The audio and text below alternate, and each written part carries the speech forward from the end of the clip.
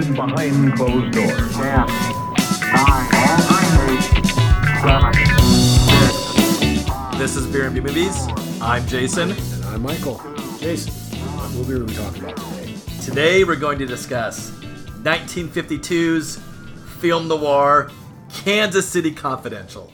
Michael, what are we drinking? We're drinking a personal favorite, Tank 7 American Saison from Boulevard Brewing out of Kansas City. Excellent. Pretty Cheers. Pretty easy pick on this one. Absolutely. It's a great beer. Smell, it's really floral on the nose. Crisp. You got fruit up front. It finishes with that classic Saison peppery. That's what you point out. It has a distinct peppery taste to Yeah, it. It's good. and no pepper involved. It's all in the brewing process. So actually, if you go on their website, they talk about it's a perfect food pairing beer. And they even go to several chefs, I believe maybe 7, because Tank 7, and ask them, what would you pair with this? I think it's a good beer just for drinking, hanging out. You can just tell by the complexity of what's going on here that it's fantastic with food, too. And 8.5 ABV. Doesn't taste it, does it? No, it does not. No, it's a sneaky little bugger. And did you come across them visiting out in that area, or No, Boulevard has been around for a long time. I've known them, been familiar with their stuff. I mean, when I was, back in the Midwest, it's readily available out here. So they've got a wide distribution. I've just been a big fan. They do a ton of good beers. This is one of my favorites of theirs. Goes well with the movie, not just because of Kansas City, but this is kind of a film noir that's like got a lot going on. And this beer has a lot going on. It does. And you chose this movie. I did. I saw this again. This is, I think, one of the back in college studying film, and I took classes specifically about film noir because I'm such a huge fan. This is one that came up. It's sort of a classic, not as big as like the Maltese Falcon, but Quentin Tarantino was a huge fan of this movie. And there's something in this where these guys do a crime and they all wear masks so they don't know who each person is. Tarantino used that in Reservoir Dogs, where the group didn't know anyone's names. You're identified by a color, makes it harder to squeal. If you don't know who I am, I don't know who you are, there's only so much I can tell the cops. Which is cool, but at the same time, when you go back to this time, cops are going to beat the crap out of you all night long, thinking you're lying to them. So if you don't know anything, it's such a drag to think that you're just going to get beat up all night. And I watched it on YouTube because this movie has lapsed into the public domain. Always fascinating how this is considered a classic of the genre, and it's in the public domain. I own it. I watched it that way, which is always kind of fun. And it's clearly a B movie because, as you pointed out, it's a film noir, not a huge budget. It has Jack Elam. And I mean, I love Jack Elam. We both grew up. I think you said Cannonball Run. I did. I was thinking of him. He's a Western guy, and he has a great small role in Once Upon a Time in the West, Sergio Leone's film. You'll know he's sort of got the fish eyes, the wandering eye thing going on. He can either look comical or completely terrifying. He has on one side his eyes really off kilter. And exactly, like when I saw this, I'm like, oh my gosh. He played Dr. Nicholas Van Helsing in the Cannonball Run movies, and he was always doping himself up in the movies. And the same thing, in Westerns, he just kind of played heavy a lot of the time. I think we need to stop and say, spoiler alert. Yes, from henceforth, we will be telling you what happens in this movie. So yeah, in our analysis of the movie and talking about specific items, you will learn the complete movie. So if you're not prepared, stop us. Go watch the movie and then come back. It also had Preston Foster, which was confusing because he plays a character named Tim Foster. There was also, of course, Lee Van Cleef playing Tony Romano. Another Western guy. Growing up, for me, the spaghetti Westerns and Escape from New York. Because of this time period, Lee Van Cleef, Jack Elam. Can't forget Neville Brand. Neville Brand is an intimidating looking fella. He was almost like the Vinnie Jones of that time, where it's just his face is somebody you would look over and you go, oh, I'm not even making eye contact with that guy because he looks like he just wants to beat everything up. And then John Payne. It's because of that time period. All four of them served in World War II. And I always find it interesting when you look at this period, like all these men fought in World War II. The director was Phil Carlson, who was relegated to B movies. In the 60s, he made a couple of those Matt Helm movies where Dean Martin played a spy, a takeoff of kind of the James Bond, both Silencers and Wrecking Crew. And his big hit, where he made a lot of his money, was Walking Tall in '73.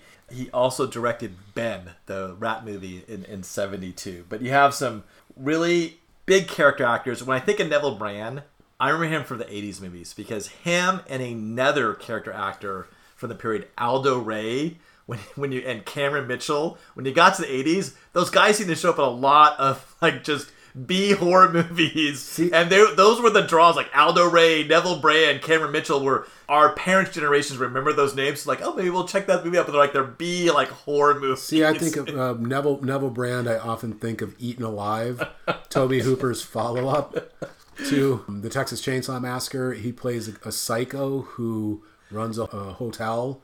And he hates people, which is bad business to get into. But he keeps, an African crocodile.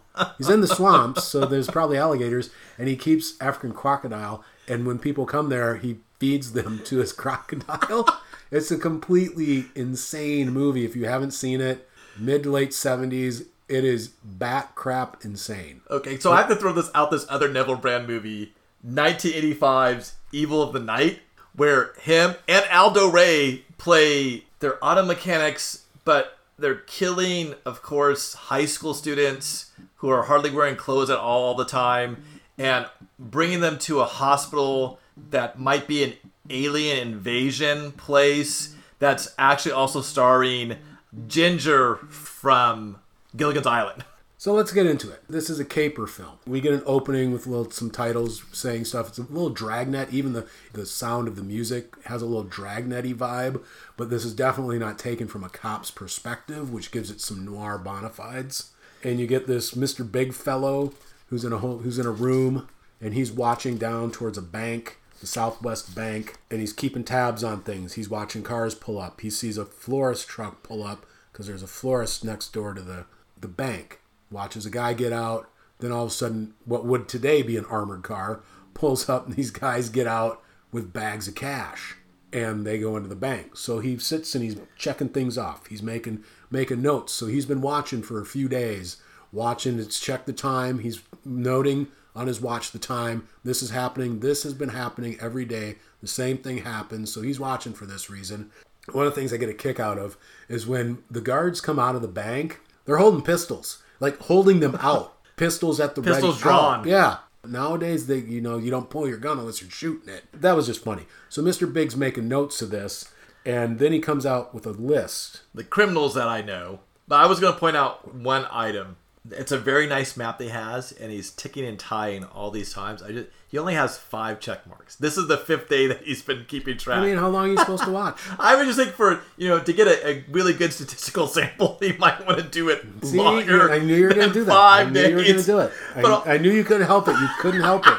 You couldn't help it. But also, it's supposed to be Kansas City, and IMDb and Wikipedia and Turner Classics, a bunch of sites point out that besides some exterior shots, the flyover, it's not Kansas City. Because every time they kind of turn slightly where that bank and floral shop, there's a mountain in the background. It's on a backlot somewhere here in Los Angeles. That's the beauty of the Los Angeles area. Exactly. As they would shoot everything here, location shooting, because we go to Mexico later. Yeah.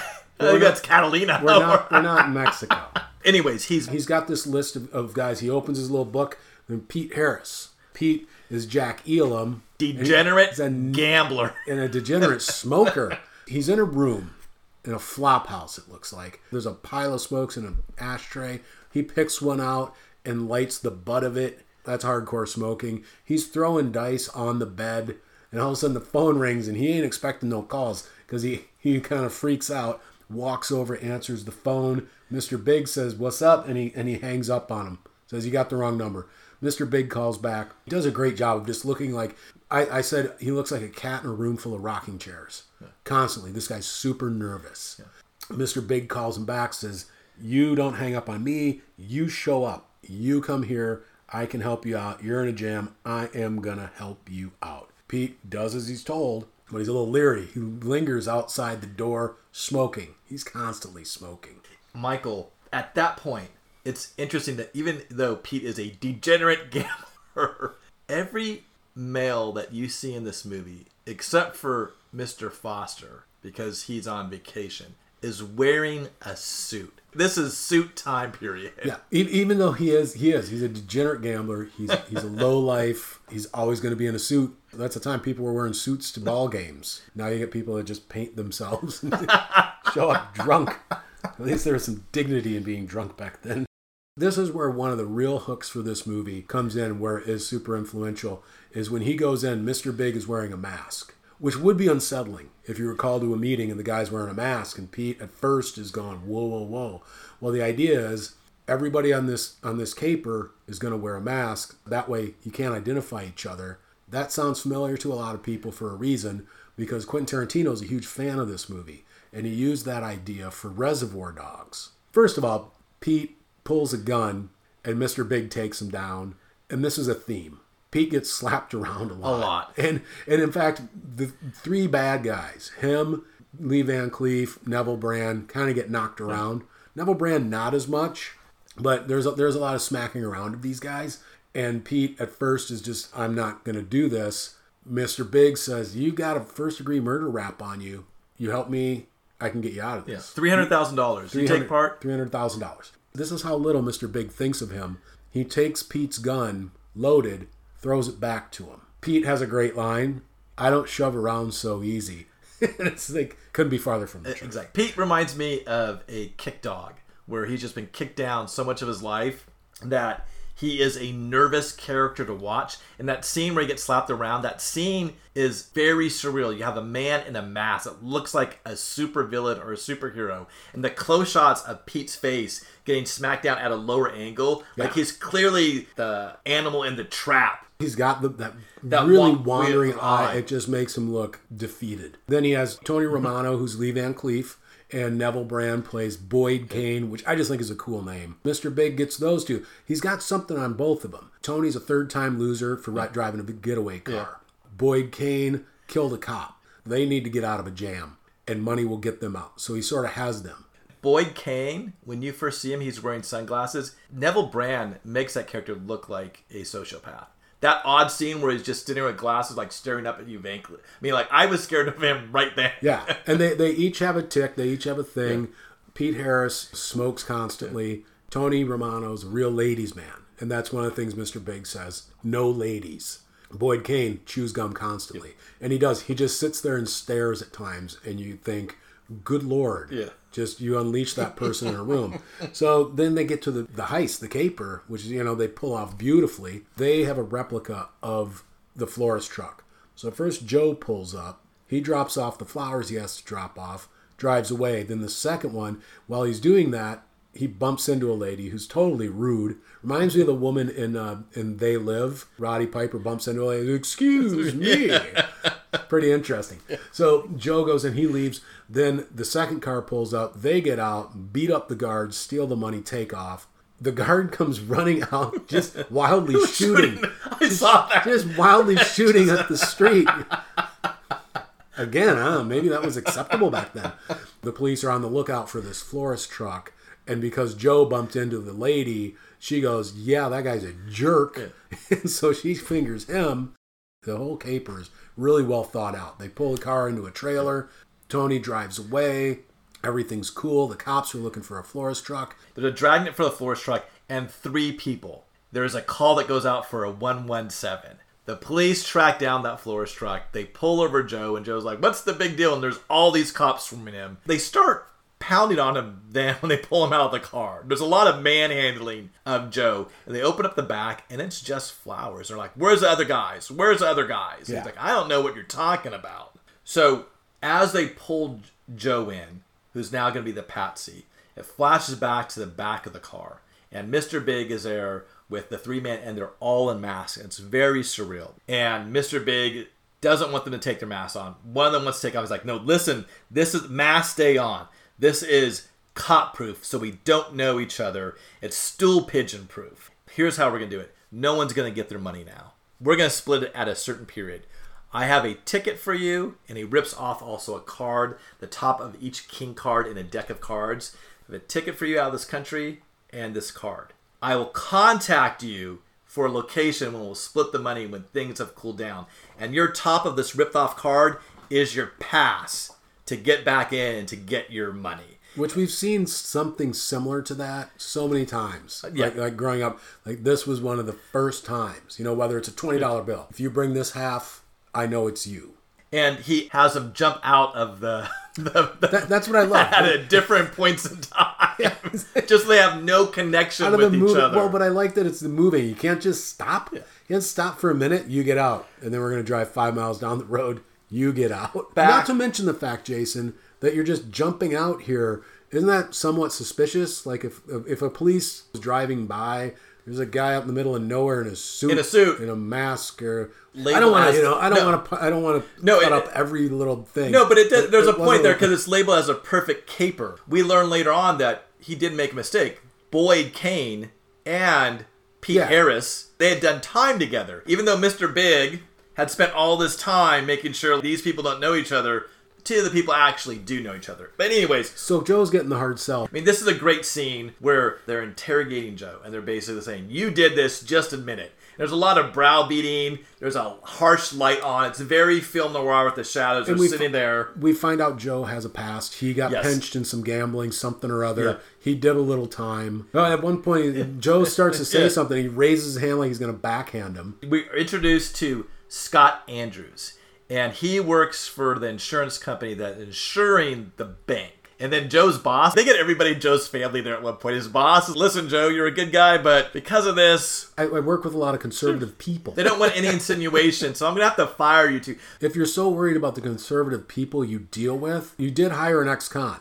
Because he said he got this job through his parole officer. And he had been a soldier. He had won the Bronze Star Very and a decorated. Purple Heart. And he had an industrial engineering degree that he did not finish. So it's a smart guy. And Mr. Andrews is all about that. Why would you take a job that's not in your field? And he comes off as very benevolent. He's a father figure type. And all these cops are just ready to get out the brass knuckles. Just go old school. Exactly. And then there's the media, too, that's playing up on this, where they're plastering Joe's picture all over the front page without a lot of evidence saying, like, this is the guy's did it. Yeah. They keep throwing Joe back into his cell. In fact, Officer McBride, who happened to be the cop who arrested him, he tells the DA, I guess, regarding Joe, we'll have his confession on your desk first thing tomorrow.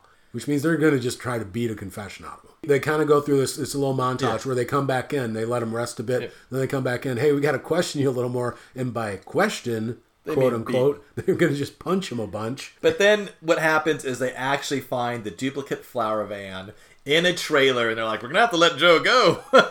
my favorite part of that is when they do let him go. The DA's like, he literally says, Joe, these things happen. And Joe says, thanks for nothing. And he walks outside. He sees that his character is smeared. Once again, the newsprint is pointing, like his face is on the front page of the newspaper. It's interesting to me because when he sees that, he's still wearing the floral uniform. He's masquerading like, I can't let go. I don't have a job anymore. But he's like, I just really, really like this speed suit. And it's like a jumper of some sort. And I thought, like, how many days did they keep him in that jail? Was it just a montage of every hour? Joe goes to a bar. He switches to a leather jacket finally. Oh, you know that he's changed. His life has come to an end. The only way to resolve this is he's going to fight his way out this, find these guys. And that's a leather jacket. Yeah. It's a leather You're jacket. You're going to be a hood again. You have to go to a bar, Winkies. And he orders coffee. You pointed out. He orders coffee. Goes to the bar and orders Sam coffee. Malone. Yeah. And his buddy Eddie is on the phone with a guy named Rick. And he's saying, you really need to help Joe out. Eddie says, like, come here tonight. We might have some information. The reason Eddie feels like he owes this debt to Joe is Joe saved his life in Iwo Jima. So you were like, really, Joe's Eddie's like a good guy. Eddie's got a limp. I don't know if you noticed that. He's got a limp, so he got injured. They're war buddies. This guy named Rick, who's clearly associated with the Kansas City underworld. He's got the dark suit. He's got the striped tie, the diagonal striped tie, classic looking gangster type. Pete Harris might be a guy that's involved in this. He has fled to Tijuana. And then Eddie gives Joe money. He says, good luck, buddy. Yeah. And when he leaves, Rick looks at Eddie and says, that's the guy who saved you at Iwo Jima? Yeah. So, yeah. And he goes, I'd buy him. Yeah. Like, implying Joe's good people. Joe's good people. He's the hero of this movie. Yes. We just sent him off to maybe kill somebody. Yeah, exactly. He's all right, though. So then we get old Tim, Mr. Big. And I'm going to keep calling him... So, you call him Tim. His name is Tim Foster. He's Yes. played by an actor named Preston Foster. What do we want to call him? We have to decide on. Because he's Mr. Big. We can't call him different things. He's Tim Foster, and he is Helen's dad, and he's retired Captain Police. Should we go with Big? Big. Let's go with Mr. Big. Mr. Big. So Mr. Big, we find he's in a fisherman's garb. Looks like a retiree. And he's got a series of telegrams. He's got a telegram to send to Pete Harris is the top one. And then there are a couple others. And it says Barrados on the 19th. First of many sneaky situations. He does the sneaky. It always reminds me of Michael Palin or something doing a sneaky look. He walks over to the door and slips these telegrams through a slot in the door while he's looking around all sneakily. Then we get Joe, who's down in Tijuana, TJ, I believe people like to call it. And he's got a taxi guy, and the taxi guy's all helpful. He said, hey, if you're looking for a good time, I can show you a good time. And Joe says, I like dice. And he goes, whoa, gambling's illegal. But I happen to know some spots. So they go to different spots, and they just go. So it's a little montage of basically taxi guy throwing dice and Joe looking around. They finally find the spot. There's Pete throwing dice. Joe goes over and does something that is actually very disturbing. He goes over and grabs Pete's hand with the cigarette, pulls it up, and lights his cigarette with Pete's. That's weird. It is. That is. I don't care what You'll remember a guy who does that to you. Yeah, I might actually punch him. So this is off-putting to Pete. And so they have this little back and forth where Joe's going to throw money to cover Pete and say, he can't roll this, he can't roll this. And Jack Elam's all wild-eyed, and finally he gets his notice. He was told to leave at 10:30. Joe follows. They have a little confrontation. Pete pulls a gun on him. Joe turns his back and walks away. Again, Pete is thought so little of that someone will turn their back on him. Even though he killed his boss. Apparently, he's up for first-degree murder. But so he's like, I don't know if I'd turn my back to a killer. He got all the murder out of his system on that one murder, apparently. He follows Pete back to his place, knocks on Pete's door. Pete goes, hey, who is it? He's like, there's a guy downstairs. And Pete opens the door for some reason and proceeds to get smacked around again by Joe, who reveals, hey, I was the guy driving the car. You guys, I'm the patsy. I'm the one you framed. Pete's going, he just crumbles. He gets smacked around, and he goes, I can't tell you anything. So Joe smacks around some more, finds the mask, finds out what's up, and he says, I'm cutting myself in. Finds a telegram. He says, we're going here together. We're partners. I'm in. Well, at that time, too, I think it's where Pete reveals to Joe that there was another person involved. It just wasn't those three people. Joe knows at the time now that there's someone else involved, probably pulling the strings. He finds the card, the Torn King, and he says, I don't know what that is until we get there. They go to the airport. Tank 7 Yeah. is Fill my glass it's up. flying. Yeah, Making me feel like I'm flying a little bit. It's great they were able to find a beer from Kansas City. Well, and I love the fact, again, this is something that's their distribution is pretty wide. I picked this up at a local beer store. So this is, and they've got a lot of good beers. They do a Belgian quad. They do, your IPAs. They do a terrific wheat beer. Since 1989. Yeah, so these guys have been around a little while. What is that, about 4 decades? You're asking me to do math now. Yep. 99, 2009. What's that, 30 years? A little peek behind the curtain. We record more than one episode at a time. Sometimes we're in our second episode, maybe even a third episode, which means we've been drinking beer. Yes. So, no, but this is such a good beer. It's fantastic. Has that peppery taste. I like the body is light, so it makes it kind of a little scarily easy to drink. I'm enjoying it. I think these men, all that only really shows them smoking an immense amount of cigarettes.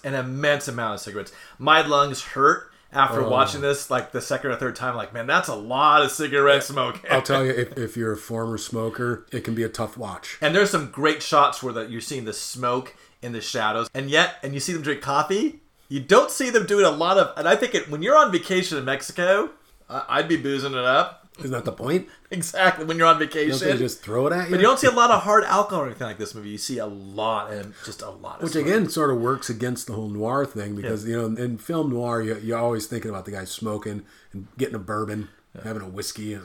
When he goes to Winkies, the one bar in the movie, gets a coffee. Nobody's drinking at Winkies. How are you staying open, pal? So they're at the airport. No, Michael. we get to the airport. It's a great little scene because they get to the airport. We're not really sure what's going on, but some American cops come in with some Mexican cops, and they've got what appears to be a hood with them. And one of the cops recognizes Pete, and the dude they have yells out, "Cops!" And Pete turns, reaches into his jacket, not sure why, because he doesn't have a gun, and the cops shoot him. Meanwhile, Joe's at the counter. He's buying a ticket for himself to fly to Barrados. And Pete is laying on the ground saying the dough and trying to indicate something. And there's a great shot. It's got Joe, sort of a deep focus shot where Joe is in the foreground, close to the screen. And in the background is a little group hovering around Pete as they're trying to say, "What are you trying to say, Pete? What are you trying to say?" And this Mexican cop is turning and looking over at Joe, senses something's going on, comes up, walks over, uses the phone, walks back. Joe's sweating it out. He goes to leave. Ticket guy goes, "Hey, Mr. Harris. Mr. Harris, you forgot your luggage tag." So he gets through. But now he realizes, I got to be Pete Harris.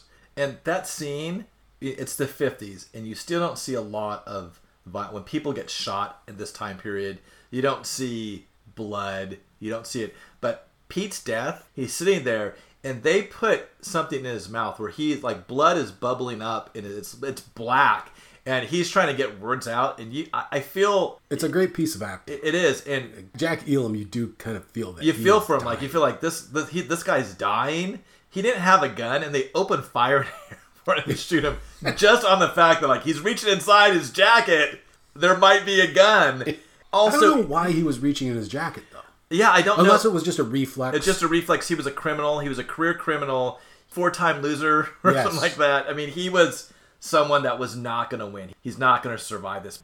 So now we get to Barrados. Barrados. We're there at this resort, and they arrive. Tony Romano, Lee Van Cleef, is hitting on a local lovely, and she's trying to sell. Which is funny because Mr. Big specifically said no ladies. Exactly.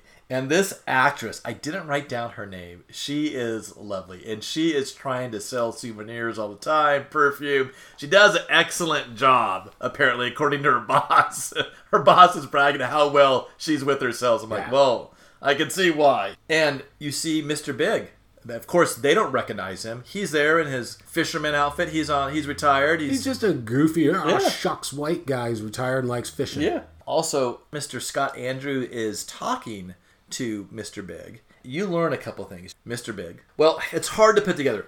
My assumption is that a cop. He was a police captain and that he had a forced retirement 2 years ago. And he is still very angry about it because it looks like he was thrown out of his job. He asked God, was like, well, let's not talk about that. What about this Southwest bank job? You know anything about it? He's like, we're still digging. And you learn at the time, too, that he's like, well, all the money, they have the serial numbers. So you'll never be able to spend this money without notifying it's from this robbery. Mr. Big says, I might be able to deliver this gang to you. Maybe we could work something out. He mentions Boyd Kane and Tony Romano. He's like, does that ring a bell? And he goes, whoa. It sure does. Yeah. Kind of interesting that the insurance guy is so up on crime. He says, we'll help each other out. That's when Joe arrives, and he arrives with Helen Foster, Mr. Big's daughter. They had to met either at the connecting flight or something because they seem pretty chummy. Totally friendly. This is some more great sneak watching because when he goes in and signs in, Tony and Boyd just linger in the lobby of this place and they're just both sneak watching. Tony goes over, not sure why Joe signs Pete Harris. He's a method actor, apparently. Because he knows there's a mask involved. He knows that a mask is involved, so maybe no one knows what Pete looked like. So he's going to play that role. But Tony Romano goes and checks the ledger and sees Pete, he signed in as Pete Harris, and that sets off a bell. And Foster is also surprised to see his daughter. She's supposed to be studying for the bar exam. And she's really happy to see her dad. She's like, I flew down here to let you know I have good news. The reason I came down here. I've got the commissioner to reopen your case. Also on the plane, I met a guy. I kind of like him. His name is Pete Harris. Dun, dun, dun. Okay, I have to interject here that who says a person's full name like that? Exactly. I met somebody who's delightful. His name's Pete Harris. And also, this would be off-putting if you were thinking Jack Elam. Mr. Big's like, oh my God, that guy, I don't want kids I don't want my grandchildren to have crooked eyes. Yeah, that oily, scary, murdering guy who smokes too much. My daughter, that's her thing? Is him? That'd be pretty awful. It's interesting as a resort where you would see these, at least Tony Romano and Boyd Kane, standing out. They don't fit in with the rest of the Especially resort. at the card table. No. Because the one guy who just talks about vacation and fishing, he's having a good time. And Tony Romano's all business. Yeah. He's like, hey, you're going to put on? You're going to bet on that? What are you going to do? We're playing stud. Like, getting all gangster and intense on the guy. And the poor dude is just thinking, I'm trying to get drunk and play some cards. So I'm on vacation. Yeah. So during that card game, Joe joins them. And he's dropping lines. Well, first, when he shows up, Tim goes, whoa, that's not Pete Harris. Yeah. And I'm assuming Mr. Big, Tim Foster, recognized from all his 5 days of watching that he watched that delivery man show up. He had to recognize him. He had to know who he was. Joe, during the game, he just mentions, like, I'm from Kansas City, that looks around at everybody's face. More sneak looks from Tony going, And then as he's reaching over at the end of the game to pay up his $10 he owes, he accidentally drops the ripped off card that he took from Pete Harris downtown. He's like, oops. Yeah. And looks around again at everybody's face like, did you see that? And see what I'm doing? He even, when he goes to pick it up, he says, souvenir of the biggest pot I ever sat in on. Yeah. Good luck, peace. And it's really worth noting that the entire time Boyd Kane is standing off by himself, just looking menacingly at everything around him. Like, at any point, this guy is just going to blow the whole place up. And then Joe does something strange. He mentions, like, I'm probably going to go for a walk. But what he does, he goes back to his room and he hides the mask and the ticket in his drawers as if expecting someone to break in and rummage through his stuff. And then he steps back outside and kind of lingers in the bush, watching his bungalow. So, of course, Tony Romano takes that bait. Of course he does. And then he walks in. Joe belts on Tony. Takes away his gun, just beats him up, throws him down in the chair. At the end, Joe has Tony in his sights. He's like, hey, we're going to agree on this. We're going to work together. We both know we were part of this crew. And Tony seems to be accepting that. I mean, he's even okay that he punched him. He said, hey, man, I would have done the same thing. Joe also sows some seeds of doubt about what's up with this Boyd Kane guy, which is a terrible move because it basically sends Tony to go confront Boyd and figure out what's going on, which is a bad, bad move. The next day, pool date. And does that pool house look any place in Mexico? It looks like a Bel Air house. Oh, it doesn't fit in. No, it does. And right before that happens, Tim gets a wire. It says Pete Harris has been killed. Able to identify him through fingerprints. Well done. That was quick, by the way. I don't know how they did it, but that's really, really quick. Their CSI team in 1950s was up to par. So the pool date, they're playing this cute little thing, and then Tony in a suit, he comes walking over on the fringes of the pool area and sort of does a little nod. And Joe goes, I left my smokes. Always about the smokes. So he gets up, drops his gun, which I got to tell you, if you have a robe on, I'm not a gun guy. That's what I thought. If you have, like, wouldn't you notice? For instance, if it was your phone, if you carried your phone around, you were in a robe by a pool, if you got up, wouldn't you notice that weight wasn't there? You're like, where was my swimming pistol? It's swim party. Yeah. So Southern California. You did go to swim parties growing up. Like I said, having Tony investigate Boyd, bad play. Boyd and Tony rough Joe up. Two guys have to rough him up. He's going around roughing up whoever he wants. What's great is they said, you're not Pete Harris. Boyd Kane says, I did a deuce with Pete Harris at Joliet. So Mr. Big's plan is not foolproof. Like, that's a big mistake. Yeah, absolutely. I just have to point out, Neville Brand is a genuinely frightening dude. He is. There's just him just standing there chewing gum. He looks like he plays a sociopath excellently. I got to get away from this person. He is super scary. And then Helen, she's awesome. I really like Helen because she's smart. She doesn't take any crap. She's not some wilting flower. And she'll walk into a situation where there's a guy like Neville Brand. And she's going to stay there. She's not going to go, I need to run. So she walks in and says, sorry, I didn't mean to interrupt. And by the way, Joe, you dropped your gun. Yeah, And it's great because Lee Van Cleef sort of quick goes for like he's going to pull his. And Joe goes, these guys just want to go for a nature walk.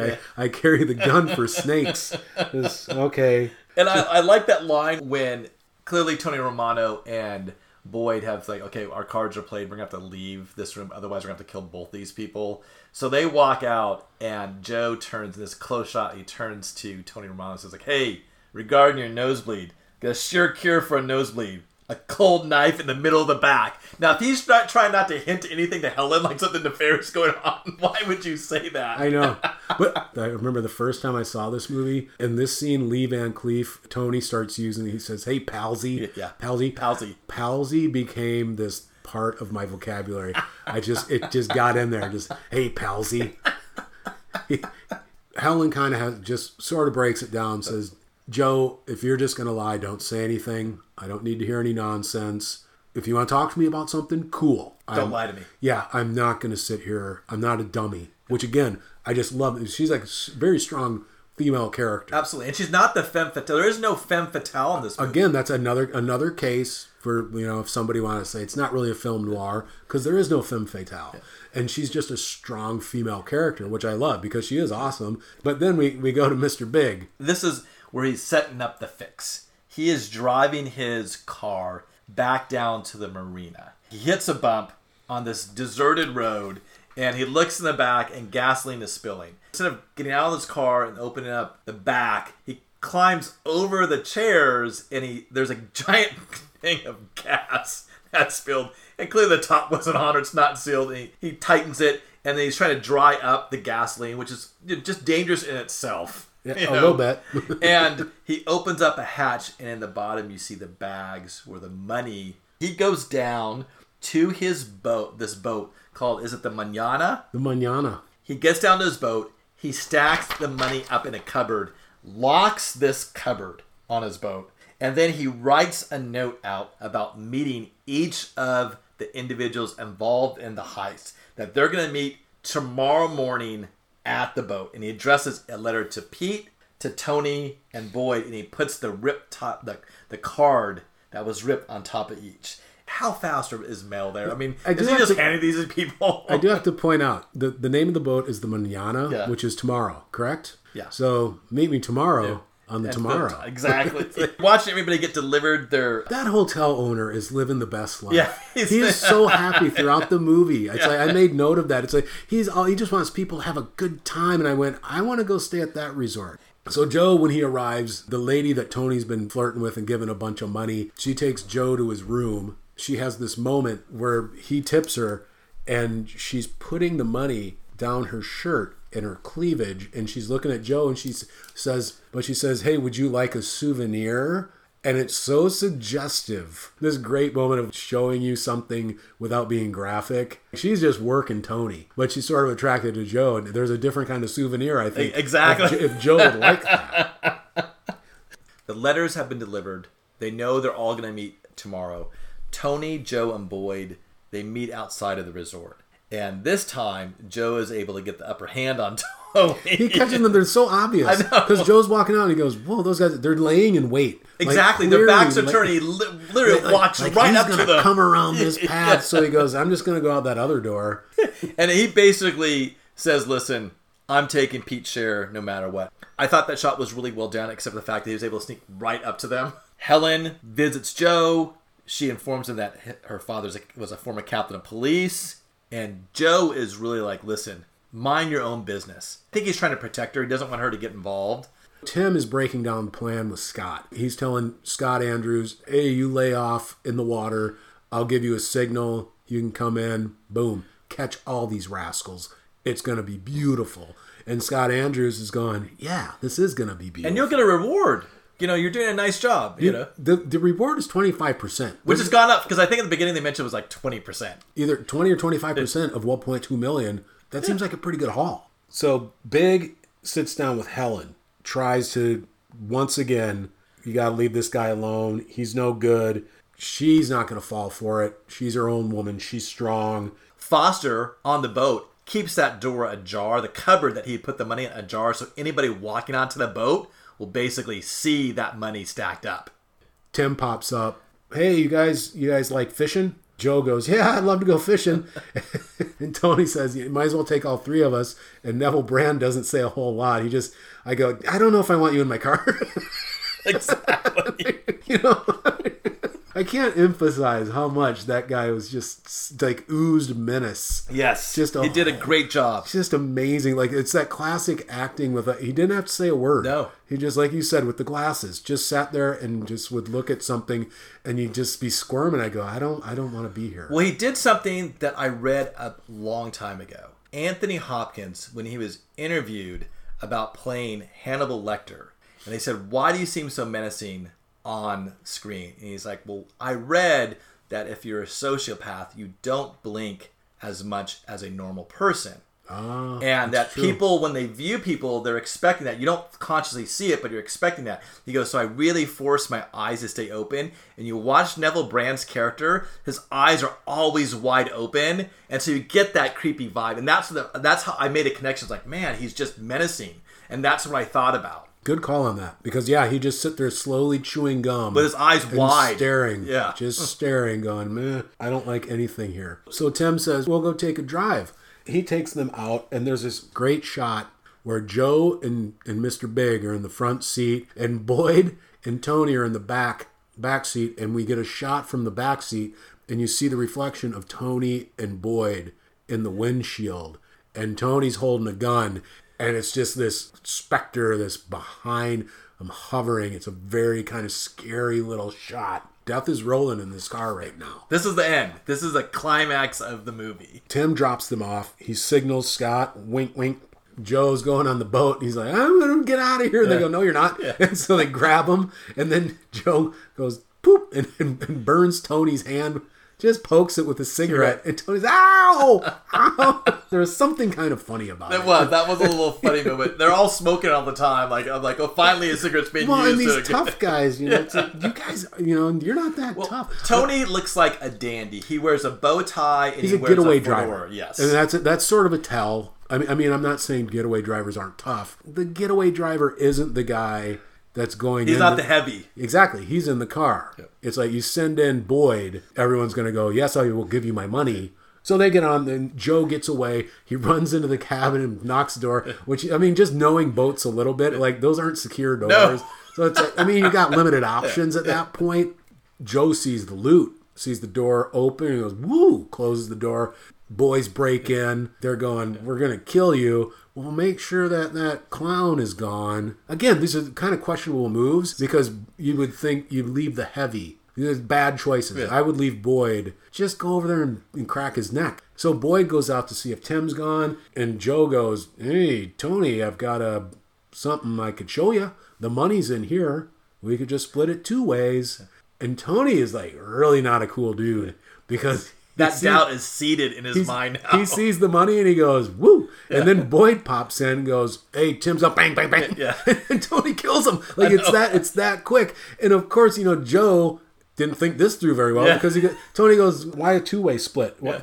I got a lot of spending habits. Exactly. I live a nice lifestyle. I wear a bow tie. I'm Lee Van Cleef, yo. And then Tim enters and he starts slipping up. He's talking about Pete. And then Joe points out, hey, only Big would know that Pete was sent to TJ.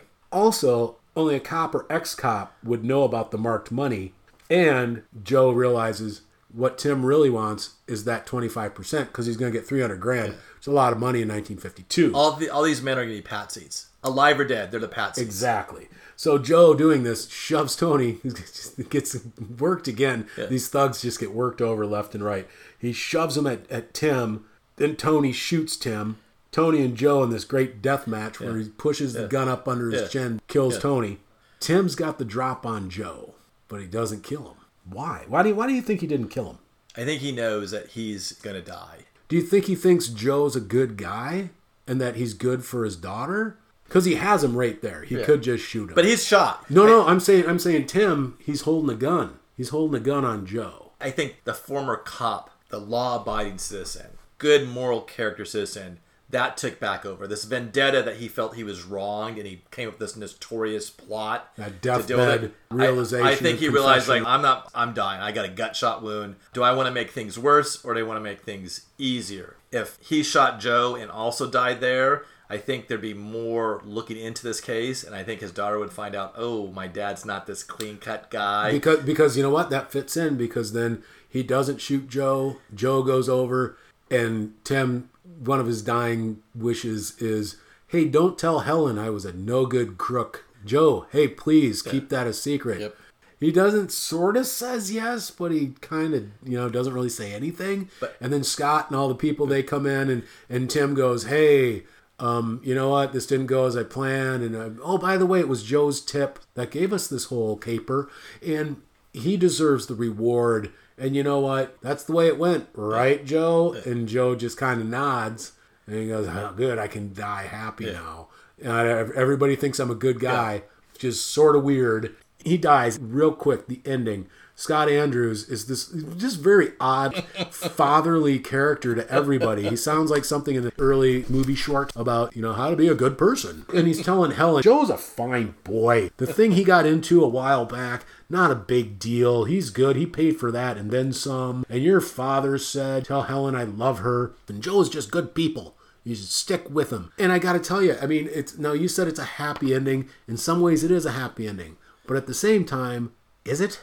Because Joe, you figure going forward, he and Helen are together. He's going to get the reward. He has to live a little bit of a lie, A little bit. Really? It's a big one. Her dad ran a freaking scam that got a bunch of people murdered. But it's not a lie it's not his lie that he has to live with. It's not. It would be different if he was Mr. Big and he got away with it. It's basically just not telling Helen ever, hey, your dad was actually Mr. Big. He was the person behind it. It's still a pretty big deal. I know, but I think it would be different if it was his lie that basically he had to keep secret this whole entire life. It's really her dad's lie, and he's just saying, I'm just never going to talk to her about her real dad. But at the same time, people are going to go around saying, her dad was a hero.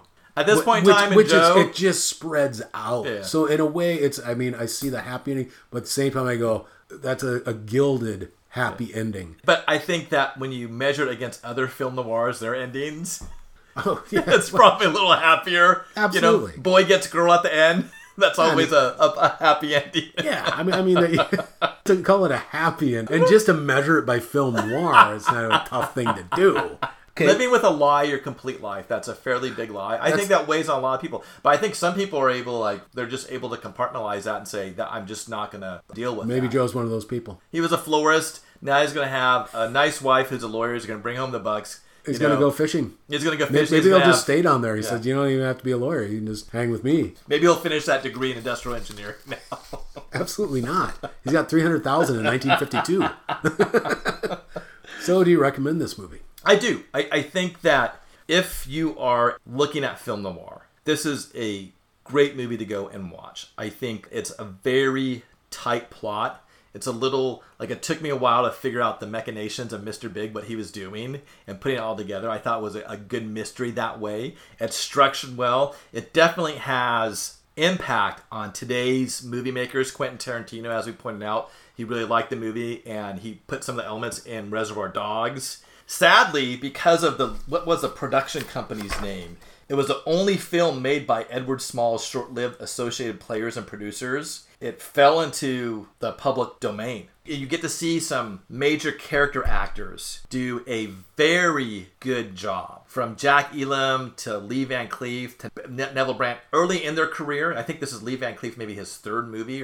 Yeah. I wanted to point out that I was looking, since this was a bank robbery movie, I had to look up something in $1.2 million in 1952. How could I gauge that? And so I did look up the top 5 bank robberies in U.S. history, and these dollars are all right-sized. The website I was looking at to 2016, but there was a case in 1950, and it's the 5th largest as of 2016. The Brinks Building in Boston, Massachusetts, which was at the time a $2.8 million robbery, and in 2016 dollars, like I said, this is the most recent data I could find, it was $27.7 million. So, wow, big robbery. And The Brinks Job. Yeah. So there's actually a movie called The Brinks Job. There you go. And then, of course, I had a dive into Kansas City mob history. And we had a discussion about this because I never associated Kansas City with crime until this movie. If you're into the mafia at all, Kansas City was so mobbed up. It was a huge deal. Big deal. I mean, even if you just watch Casino, Martin Scorsese's Casino, especially back in that day, because so much trucking. That was a hub for trucking and trains. You weren't doing jack squat without that stuff. And if you were passing through there, because that was kind of St. Louis is a gateway, but Kansas City was a gateway middle point of the country. The mob went right there and said, if we want everything to stop, everything stops. Nothing's going west, nothing's going east. And then the title itself, Kansas City Confidential, it did well. So after this, you saw in the 50s, leading up until now, you saw New York Confidential, Chicago Confidential, Hong Kong Confidential, a movie that we covered, High School Confidential. And then in the 90s, you get LA Confidential. I know that they say that title dealt with a entertainment rag National Enquirer newspaper that was taking place at the time called Confidential. But still, I think that it's tied to this. Yeah. So, well worth it as a fan of cinema to go and see this movie. So, Michael, this was your choice. Do you recommend this movie? Absolutely. I'm a huge fan of this movie. I saw it years and years ago. You'll see it on lists. It's not the top 10 in film noir, but see things that are off the beaten path sometimes because they can be hugely influential and you find them to be wildly entertaining. I just think it's great. I think the characters are cool. They're very distinct. There's a great little rhythm to the movie. I recommend this movie 100%. I think it's a cool movie. You should put it under your belt especially if you're into film noir. And like you said, you see some character actors that people of a certain age grew up with in different roles. And you go, this is their early thing. And you go, oh my gosh, there's Lee Van Cleef. There's Jack Elam. What about Tank 7 from Boulevard? Once again, thank you for pairing this with this movie. I think that having a beer from Kansas City while we're discussing Kansas City Confidential, that just added to the discussion. It's on the nose, but it's perfect. Oh, it's such a fantastic beer. It is. I mean, that floral, just as we've been sipping it here, I'm like falling in love with it all over again. Such a great beer. Very drinkable. It's to me, it's something you can just sit and drink, or you can, like I said, pair it up with something. It goes with so many different things. Check them out. Check anything by them out. I think Boulevard is one of those bigger craft breweries that I think is doing it right. I think that wraps up our show. Please like, subscribe, and comment where you listen. Follow us on Instagram and Twitter. And check out our website. This is Beer and Movies. I'm Jason. And I'm Michael.